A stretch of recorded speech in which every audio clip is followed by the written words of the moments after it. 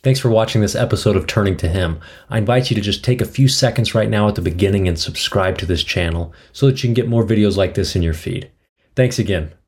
Hello, everybody. Thanks for tuning in to this episode of Turning to Him. My name is Zach Batty, and I am here with Ramsey Anderrson. Ramsey, how are you doing today? I'm so good. How are you? Doing very well, thank you. Hey, give us a 2 or 3 sentence summary of who you are and what you're about. Let's see. I'm Ramsey. I was born and raised in Spanish Fork, Utah, and I serve my mission in the Georgia-Atlanta North Mission. All the missionaries will say that theirs is the best, but I will just say there's a reason why they call Georgia God's country. And I got to speak Spanish that whole time, which I know is the celestial language. So I loved that. And I'm back at Utah State University now. I'm studying nursing in hopes of becoming a nurse practitioner. I love skiing and running and golfing and talking about Jesus. So I'm excited to be here. I love it. Where do you ski? I grew up skiing. I actually grew up skiing at Sundance just because it was cheap. Okay. Yep. Then I ended up racing for them through high school, and that was really fun. Really? Yeah. Okay. What was your event? I did slalom, GS, and Super G, but my best was definitely Super G. Okay, the whole gamut. Yeah, I liked the speed stuff though, for sure. Yeah. Well, that's fantastic. Georgia. Half of my MTC district went to Macon, Georgia on their mission. So I don't know how close that is to your mission. That's awesome. Yeah, I think Macon is just the Georgia-Atlanta mission now. There's only 2. So I was in the north. I kind of covered up into Tennessee and South Carolina a little bit. Okay. That's awesome. What was that like going from Utah to Georgia? It was actually more of a culture shock than people think. Yeah. But actually my original assignment was for Argentina, Cordoba. Okay. But I was a COVID missionary, so I never made it to Cordoba. And then I was in Georgia. I didn't think that I would get to speak Spanish that much there. You just don't associate that with a lot of like a big Latino population. But I spoke Spanish the whole time I was there, which I was only there for 9 months. And then I came home and I finished out as a service missionary because of some health challenges that were going on. But I absolutely loved it. The people there are they are one of a kind. And everyone you meet is so friendly. They all just already have a love for Christ and they want to talk about him. So that makes your work so much easier and so much more fun. Oh, that's fantastic. That's so great to hear. Man, there's already so much we could talk about. Give it so that I kind of know where to go. 30-second summary of an experience that you wanted to talk about or that you want to share. Oh, man. That is so difficult. But I would say one of the biggest things that I've been learning lately is submission and being able to hand this plan that I had for my life over to God. And when I went on my mission, I never thought that I would be someone who would come back early, let alone all of the things that have happened since then, because my mission was actually the start to a whirlwind of different situations in my life. But those situations helped me to really look at what is the most important thing in my life and establish a deeper relationship with Christ, where he became my very best friend.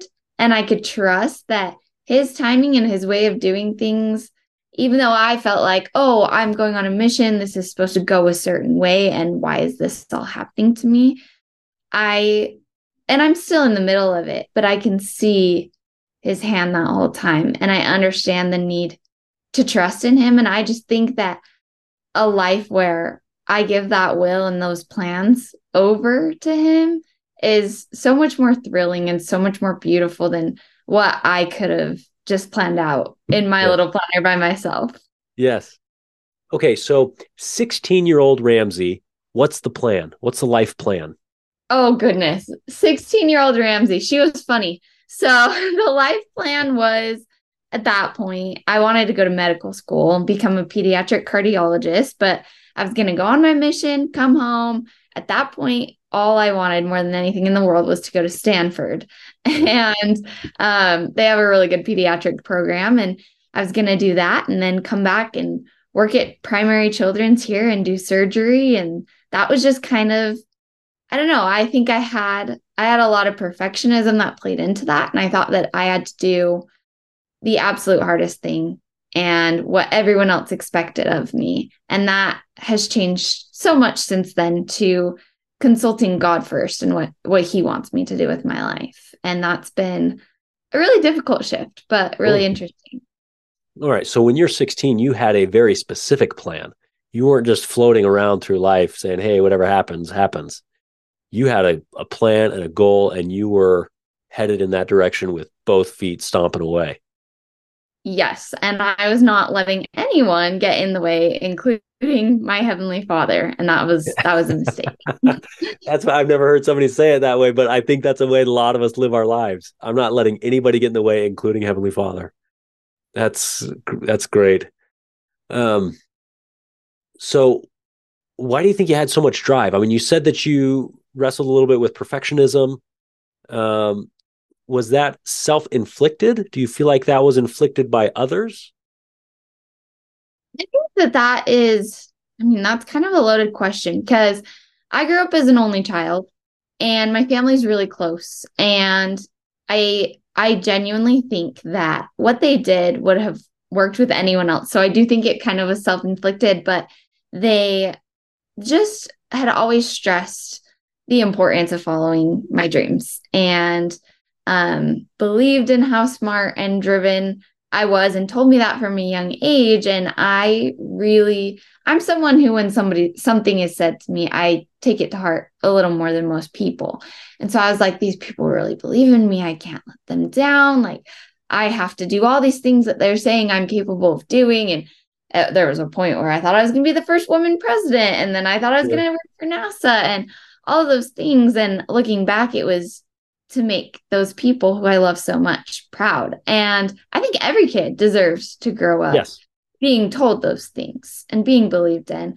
But the way that I came, I'm very perfectionistic already. And so I really internalized those messages and kind of started to define myself by the things that I was accomplishing rather than who I really was at my core.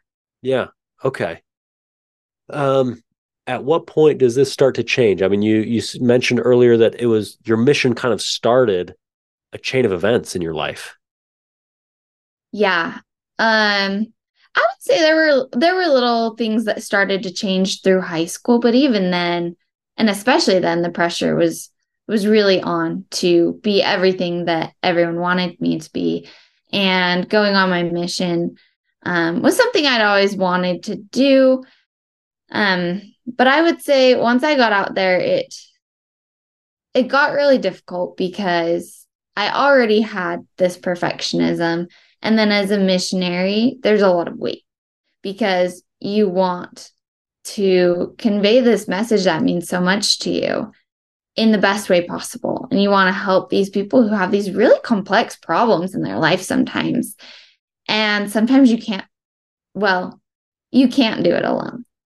And that was really difficult for me. I felt like at the end of every day, if I didn't completely collapse out of exhaustion, and if I hadn't done everything exactly right, then I only had these 18 months to be a missionary. It was the most important thing I was ever going to do. And how was I going to recover from that day and those mistakes that I had made? And I think that at that point, I had a belief in my Savior, but I didn't have a deep personal relationship with him. I didn't understand the atonement, and I didn't understand that that's what he was there for. And I wasn't meant to accomplish all these things alone. I was meant to walk my entire life in partnership with him. And I started to realize that none of those things defined me, and it was him who defined me. And things are really put into perspective when you take out every other piece of the equation and you're just a missionary and you're focused on him. You realize what truly matters, especially being away from home. And then when things didn't go as planned and I came home early, I had to really grapple with that and what other people were going to think and who was I letting down. It was kind of the first time I'd really fallen flat on my face publicly.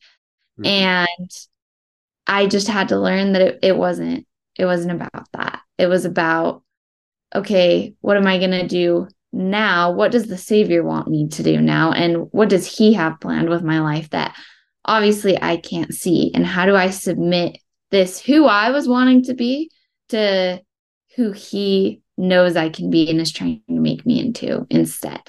If you've ever heard that story about the currant bush, Yes. I felt very, very much like that, and still do. I'm still trying to figure out what his plan is for me, but I know it has to be so much better than what I had planned. Right. Okay. I think that is such a relatable story, because whether it's I came home early from my mission, or I'm the primary breadwinner and I just got fired, or I'm going through a divorce and I never thought that would happen, or any of that. I think all of us go through experiences where we say, this is not according to the plan that I had in my mind, and I feel like I am letting people down. I feel like I am failing. So if you're willing to start walking us through that point where you're on your mission and you start realizing this isn't going as planned. Like, this is not going in the direction that I thought it would go. Yeah, it was crazy because I think there is a little bit of a culture and a stigma about you go on your mission and that's supposed to be the best year and a half of your life. Yes. And you're supposed to be happy all the time.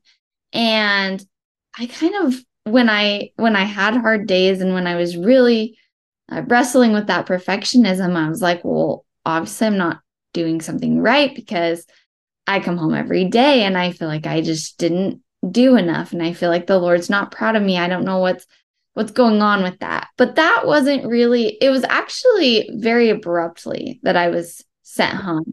I had gone to the doctor just to see, actually, Argentina had opened and they were sending me in for a checkup to see if I was good to go for Argentina. And they had found some things that worried them. I had,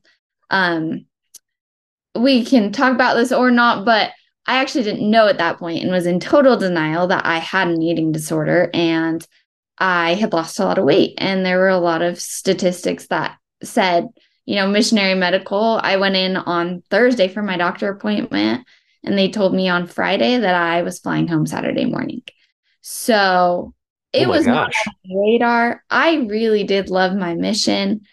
And I begged my mission president. I was like, please let me stay. This is the best thing I've ever done with my life, regardless of how hard it is. Like, you cannot make me go. So there wasn't really a point where I realized that was going to happen at all. It just completely caught me off guard. And coming home and having to figure that out at that point, they didn't really have the greatest programs for what to do with missionaries when they come home, especially for health reasons. And they hadn't diagnosed my eating disorder. They just knew that some things were off with my weight and my heart and things like that. And so when I came home, I told them, I was like, listen, I promised the Lord 18 months. I need to give him those 18 months. We got to figure this out. I'm kind of stubborn. So that's how it went. And they offered a service mission, and it was beautiful and it was special in very different ways than a proselyting mission in Georgia was. And I feel like I got the best of both worlds, actually. Yes. And I loved that. But then at that point, I served the rest of those 9 months, and then things started getting crazy with my eating disorder up at college, and I ended up going to treatment for that. And that was definitely, I would say, like rock bottom, where I was like, this is definitely not what I had planned for my life. And when you hit that point, all you have to rely on is your Savior. And that reframed everything that I thought my life was going to be for me. Okay, so I want to talk about two things now. First of all, I want to ask about your experience of both proselyting mission and service mission. You're right, not a lot of people get to serve in both those areas. So I mean, what would you say? I think if we're talking about stigmas, I hope that it's not still prevalent, but I imagine that it might still be a little bit prevalent that a service mission is plan B. And I certainly don't believe that that's how it is. But I think there might be some people that do. What would you say to the missionary who just found out that they will be serving a service mission or along those lines, and maybe they're struggling with that a little bit? Actually, first, tell us what your service mission was. Oh, so my service mission, it was really cool because we actually got to choose and work with our mission leaders and choose things that pertains to our interests. And so they want every missionary working in the temple. So I was an ordinance worker, which was probably my favorite assignment. I loved it. It helped me really understand my covenants better. And then every missionary also works with some sort of church organization. And then also you can work with a nonprofit as well. So I love to ski. And so I helped teach ski lessons to people with physical and mental disabilities through Wasatch Adaptive Sports. And that was amazing. I loved it. And then I love the medical field. So I volunteered as a Spanish interpreter and an aide at a nonprofit physical therapy clinic. Yes. And then I worked at a food bank in Spanish Fork called Tabitha's Way. And then I also had no idea why at that point, because I didn't know I had an eating disorder, but I had no idea why I felt the need to help out with the addiction recovery program that was taught in Spanish in my town, but it was just this prompting that kept coming. And so I worked with that at night, and those people are some of the most amazing people I've ever met. And they, now looking back, I can see why I worked with them. They helped me through that. So those are the things that I got to do. And I would tell anyone with a service mission assignment, I think my mission leaders said it best. They said that proselyting missionaries get the privilege of being the Lord's voice, and service missionaries just get a different privilege, and it's of being the Lord's hands. And I loved that, because when you spend some time with Jesus and you walk with him in the scriptures in the New Testament, and you see how he spent a day, there was a lot of teaching involved, but there was a lot of, let's just pause and see what this person needs right now. Yeah. And what can I do for them? And I felt like every day on my service mission, I woke up and my job that day was just to love people. Yes. And that was it. But it was the most amazing job and the best focus that I could have had. And so if anyone thinks that there still is that stigma around that, but we're trying to change that. And if anyone feels less than or different because you have a service mission, just know that the Lord trusts you with his children to be his hands and to love them in the way that he would. And that is such a high honor and so humbling at the same time. Yeah. So many ways to build the kingdom, and we need it all. We need it all to build the kingdom. Yeah. So that's fantastic. Thank you for sharing that. That was beautiful. Okay. Then the second thing I want to talk about is, since you brought it up, your eating disorder. So on your mission, you said that you didn't know, and even in your service mission all throughout, you didn't know that you had an eating disorder. And this was even after they said, we're sending you home. So talk to me about that. How did that work? Yeah, I'm still trying to reconcile that a little bit.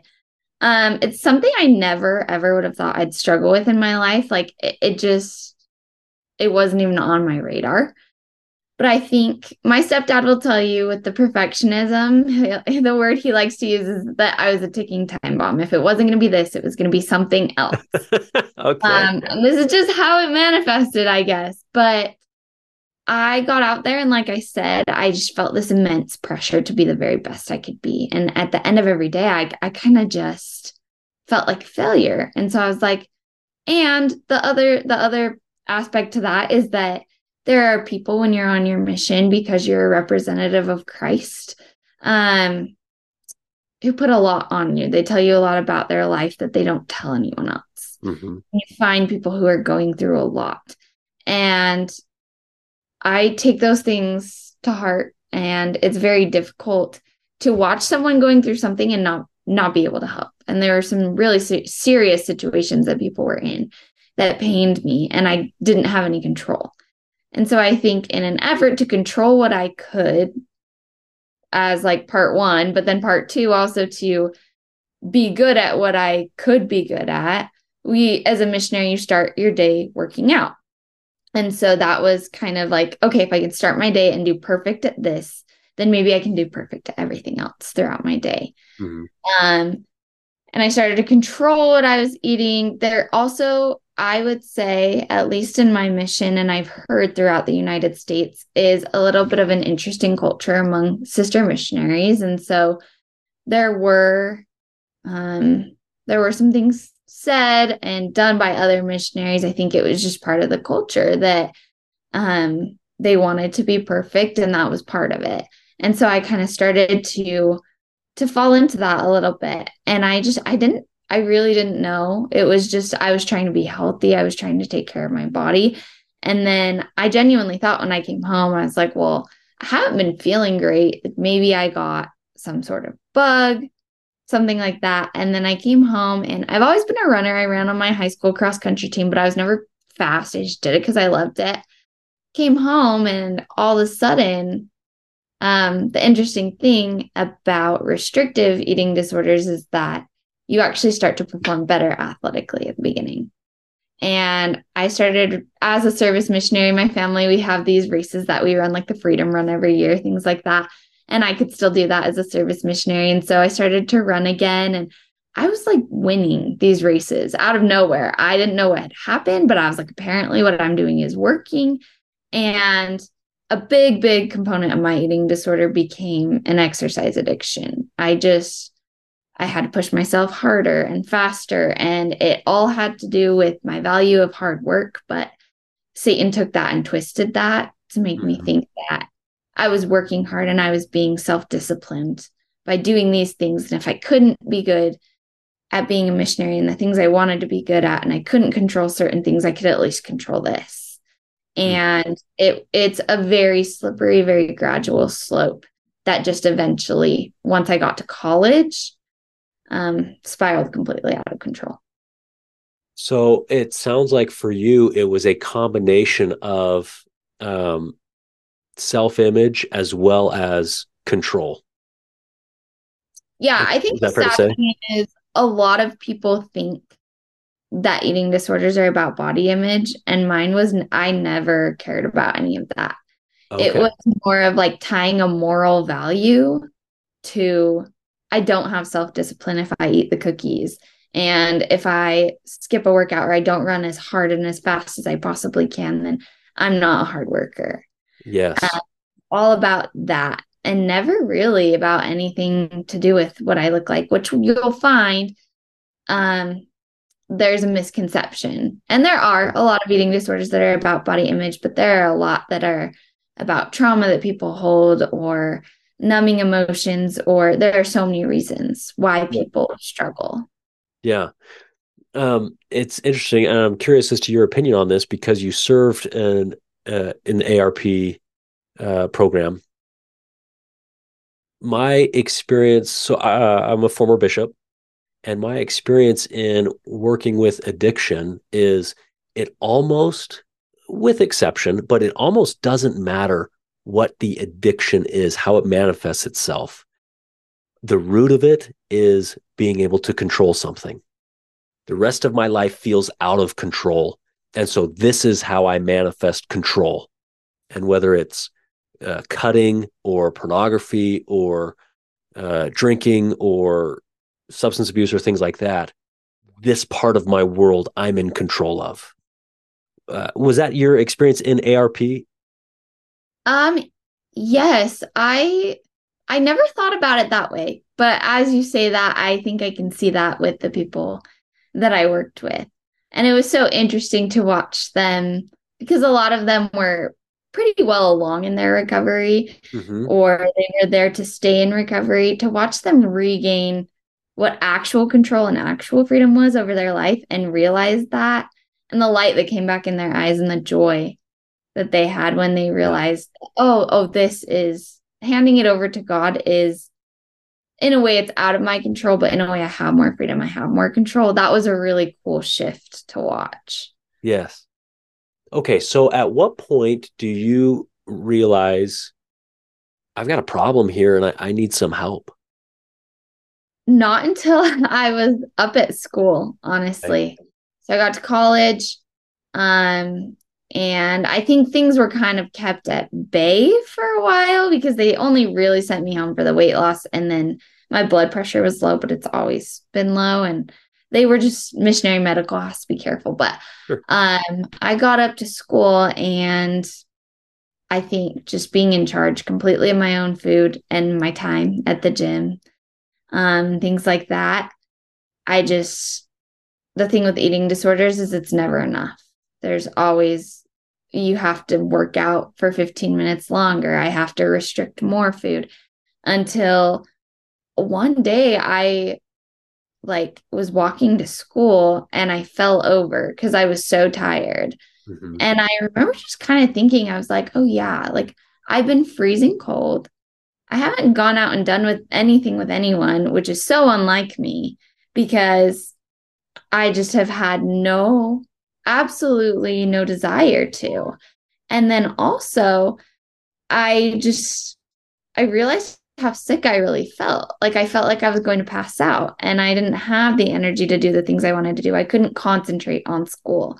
All the things that were important to me kind of felt like they were just slipping away. And I had a lot of brain fog going on. I couldn't think clearly. And I just remember walking to school and falling over and being so exhausted, just walking up a flight of stairs. And I was like, I think it's something's up and it's time to see someone. And it was really interesting because tender mercies are so real. I had a roommate at the time who had struggled with something similarly. So she was able to refer me to a dietitian up here. And I went to that dietitian. I saw her for a couple weeks, and then she ended up sending me to a doctor who specializes in eating disorders. I went to him one week. He wanted me to come back the next. And the next week, I was still in denial of how bad it was. But the next week I came back and he took some blood pressures and things and just said, if you don't go to the ER right now, I'm making you sign an AMA. And I didn't think it was that. He was like, you could go home and go into cardiac arrest tonight while you're sleeping. Your heart is not doing well. And I didn't know it had escalated to that point. I was completely unaware how bad it was. So that ended me in the hospital around Thanksgiving time last year. And then I couldn't leave the hospital until I had promised that I had plans to go to treatment. And so it was kind of crazy because I entered, it's so interesting the way God works. Today is November 30th, and I entered treatment on December 1st last year. Oh my gosh. So kind of crazy. It's been a whole year, but I just remember I was like, I need to finish school. I need to finish the semester. It's so important to me. And usually they don't let people do that from there, but I was able to kind of make some arrangements with my professors and with the Center for Change where I went, and was luckily able to finish out the semester at least and the work that I had done. But it just progressed so fast that I didn't even realize. Yeah. So when you are lying in the hospital, lying in the ER, is that when you realized, okay, this is a thing now. This is in my life and I need to start working with this? Or were you still like, I don't know about this? The interesting thing is my brain was not in the right place. And so I was like, all these people are crazy. They don't know what they're talking about. And my mom and my stepdad, they drove up 2 hours from Spanish Fork, and that stay ended up being about a week in the hospital. So they got a hotel and stayed up here with me, and they're just angels in every way. But I'm pretty sure I fought them on some stuff when I was in there. And getting out of the hospital, I was like, okay, I'm going to go right back to school. And they were like, nope, you are coming home with us. But I remember laying there in that hospital bed, and I was like, I could not stop crying. I couldn't believe that I had hit this point. It wasn't what I had planned. And I just told my mom, it's like, the only way that going through all of this is the hardest thing I've ever been through. And the only way going through all of this is worth it is A, if I get a better relationship with my Savior out of it, and B, if I'm able to connect with or help somebody else because of it, which is why I think for a while I was embarrassed and I didn't want to be vocal about it, but now I am an open book because I really do feel that it's more of a prevalent problem than we know, and it needs to be talked about. Yeah. Okay. So I definitely want to get to that also, because I want to hear your thoughts about, what can be done to help the problem at the root. But I want to finish your story. So you're in the hospital for a week. You have the support of your mom and stepdad. Is there ever a moment where it kind of clicks and you start realizing that these people around you that love you, and these medical professionals and these, I assume, some therapists and counselors and things like that, maybe they are right. Maybe they're onto something and I have a little bit of a problem. I think that didn't come till a lot later. It didn't come until, because at that point my brain was so far gone that I wasn't able to think logically. And when I got into treatment and I started being properly nourished again and I had a brain that could work, I finally started piecing together those things and realizing just how bad it had been. So why did you agree to go to treatment? Basically because, my family really didn't give me much of a choice. Okay. And I could see how scared they were. And there was a part of me that understood that. And I just wanted to make them happy, honestly. Okay. I started it with my motivation is my family, and I'm just doing this for them. Yeah. So. Okay, but that worked then, because then at some point in treatment, you said that's when you started to realize that how serious the situation was. Yeah. Once I started to nourish myself and get some of that weight back, and then when you're in treatment, you get to go with your family for a couple hours at a time once you're healthy enough. Mm-hmm. And when I did that and I was fully nourished and in the right space, I realized how much connection I'd been missing and how much energy I hadn't had and just how out of it I had been, and that I never wanted to feel that way again. I realized the difference. And even though treatment was so uncomfortable and required so many very, very difficult things for me, yes, it was so worth getting back to a point where life felt like it was worth living again. Yeah. And I just remember, as hard as it was, also on the other side of that, being able to feel well enough to feel joy again, like true joy. Okay. Tell me about, I assume that there is a habitual addiction to working out and this perfectionism, but also kind of a spiritual. You mentioned that Satan twists this idea of, look, let's work hard. Okay, well, that's a good principle, that a disciple of Christ works hard. Satan takes that and twists it to say you are never working hard enough, which in reality is true, yes, but that's part of being mortal. Like, none of us are working hard enough, depending on how you define enough. And that's where the twist happens. That's where Satan gets a hold of us. So talk to me about that recovery process of you starting to go through, I assume, a spiritual recovery. Yeah. I think that Satan knows us so well. And that's just true about him. And the only thing that combats that is how much better our Savior knows us. But he really does. I think at the root of everything he tries to do, there's pride. And if he can't get us to completely fall off the path, and he knows that about certain people, then he can get us to think that we can do things alone, that we can do this life alone, and that we can overcome challenges without Christ. And I wasn't in a space where I was actively thinking, oh, I can do this without Jesus.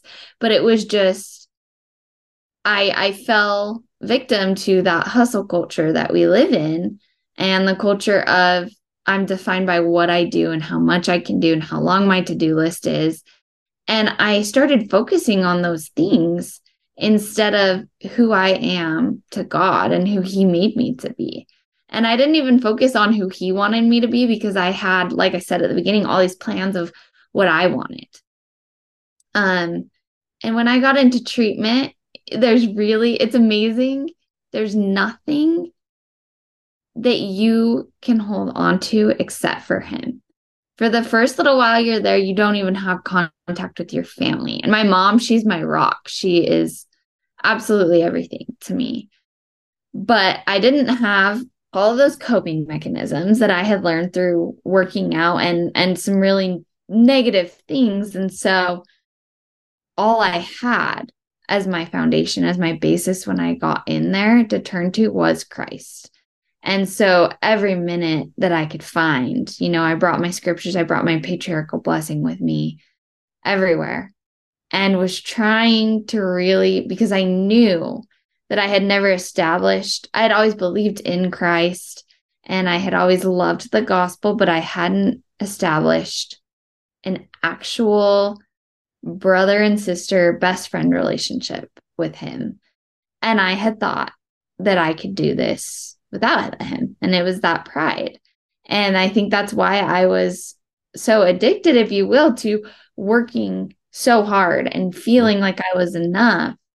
But none of us are ever enough. And I think there's something so liberating, so beautifully freeing in realizing finally that nothing I could ever do was enough on my own. But if I walked this life hand in hand with Christ, like through him, we are enough together. And I started to shift my mindset and define myself by, well, how does the Savior see me? What is my friendship with him like? What can he and I get through together?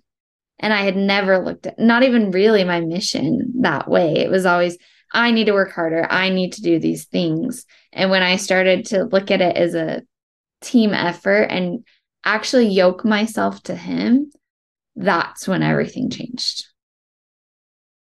You mentioned that you have a better understanding of who you are to God. Who are you to God? How does God see you now? I think when God looks at us, he sees our potential. And so where I look at myself and see the lack, he just says, oh, no, Ramsey, that's just where you have room to grow. I see this daughter of mine who has all of these wonderful attributes that are very unique and very specific to her, who can become so much more when she's linked with me. And he just sees that. He just gets so excited about what our future can hold, about everything we can be, that every mess up and everything that we would be beating up on ourselves for, and the devil would have us be so upset about and get stuck in, Heavenly Father's just like, don't you see? This is just a chance for you to become better. And it's a chance for you to rely on me and you and me to work together. And I was thinking about why some of the greatest joy I've ever felt in my life is when I've been in those rock bottom moments. And I think it's because he likes to get in there with us. And I have this saying that rock bottom is one of Jesus's favorite places to be. And so when he sees that, it's an opportunity for us to have an experience together and get out of there together. And that's all he wants. And I think the ARP program really helped me with that, because I remember I was praying to know how God saw me more than the superficial, I'm a child of God thing that everyone says, which is beautiful and it's a truth, but I needed something more profound than that. And I just remember sitting outside of ARP one night after I had talked to everyone there. And God very clearly said to me, you know how you see these people, and I adore all of them. I think they're some of the strongest people I've ever met. I never looked at them and thought about their past or the addiction that they had. It was, I love talking to this person, and look how hard they're working to overcome this now. And I can't wait to watch what they do in the future. And all of a sudden I realized that I had seen them that way because God had gifted me with that, so that I could see them and know that that's the way he sees me. So sorry, that was kind of a long-winded answer, but I think he sees us for who we can be and who we will be someday when we link ourselves with him.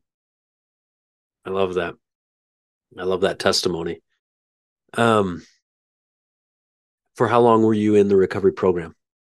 So I was, let's see, it was about 9 months that I was there. I was in inpatient for 6 weeks, and then residential care for about 3 months. And then they have an outpatient treatment where you come in during the day. And I was there for a couple months too. Okay. So you were there for 9 months, and then that's it. You're cured. Problem's over. Life is easy from this point on, right? I'm sure. Isn't that how it works? Oh, that's hilarious. Yeah. So something I really wanted to be candid about actually coming into today is, you see these podcasts, you hear people bear their testimony, and you always hear about the miracle and how everything resolved itself in the end. And I want to be very clear about the fact that I am still in the middle of my story, because nobody talks about the middle. Yeah. And I'm back up at college now, and it is a struggle every single day. But it's a struggle that I choose to involve my Savior in. And there have been slip-ups along the way and things that I've had to figure out. And that is mortality. And it's special to be able to be, when I first got invited to be on this podcast, I was like, well, I'm not in the place where people who tell their story are when they tell their story. And then I thought, no, I think it's important for people to know it's okay if you're in the middle right now and you're still figuring it out. So that is the interesting thing. And the misconception about treatment is people think, my family, I think, thought I would come out and I'd be cured and everything would be fine. And they have walked this road with me and sat with me while I've had to cry through eating a milkshake because I have to weight restore again or whatever it is. Yes. And been so patient. I'm so grateful for that. But it is one of those things, I think a lot of people have challenges in their lives where you just know it's going to be a lifelong battle. And doesn't necessarily get easier, but it's like that scripture in Mosiah, God strengthens our backs so that we can bear it. And I've watched him do that very slowly. There are nights that, I'm on my knees crying and asking him why in the world this is my cross to bear. But I know that at the end of this, even though I can't see it right now, there is a reason, there is a plan, and he knows what he's doing. And I can trust in a God who I know through my experiences is loving and cares about me and sees my potential and only wants me to have true, deep joy. And if that means some suffering right now and some not understanding right now, I'm okay with that because I've got him, and that's all I really need. Yes. I love that. And I'm so glad that you mentioned that and underlined that point. When I was thinking about what to name this podcast, I specifically did not name it Turned to Him. And I named it Turning to Him because I thought none of us have fully and completed our turn to the Savior. All of us are in a continual act of turning to him, and it's still happening.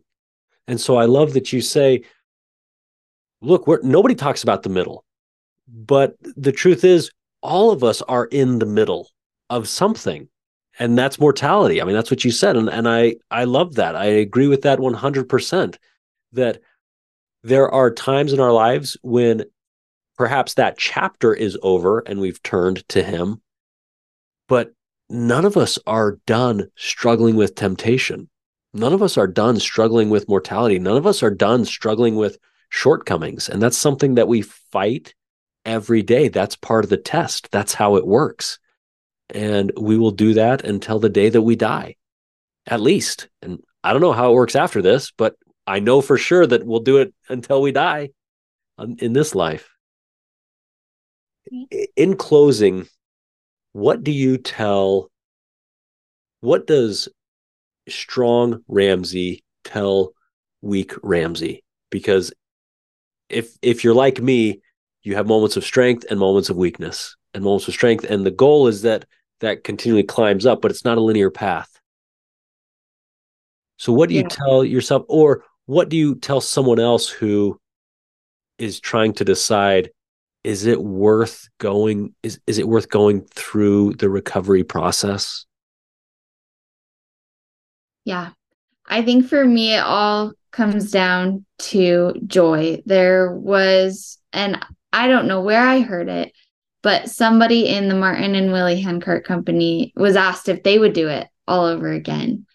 And they said yes, because it was in that process that we became acquainted with angels. And I'm sure I butchered that, but I think about that a lot. And I think about how it really took this to drive me to my knees, to really seriously seek my Savior. And if it was this process that made me acquainted with him, then that is joy right there. And that is worth it. And joy is so much more than the happiness that comes from not having the difficult things in our lives. But I think I've gained so much more from this experience because it's allowed me to get to know him better. And so the more I struggle, if I choose that route of turning to him, then I will have a level of joy and a level of profound meaning in my life that I can't find in any other way. And so the scripture I repeat to myself every day when I have to make those difficult decisions is the Philippians 4:13, just that I can do all things through Christ who strengthens me. And that when I do allow him into those moments and I allow him to strengthen me, that's what leads to the joy that he always intended for us to feel. I love it. Thank you so much for taking this evening to share your experience with us. And I know that there will be people that watch this that get inspired to hopefully reach out for help and to make a change and to invite others to help them to change and ultimately the Savior to help them change. I hope so too. Thank you so much for having me.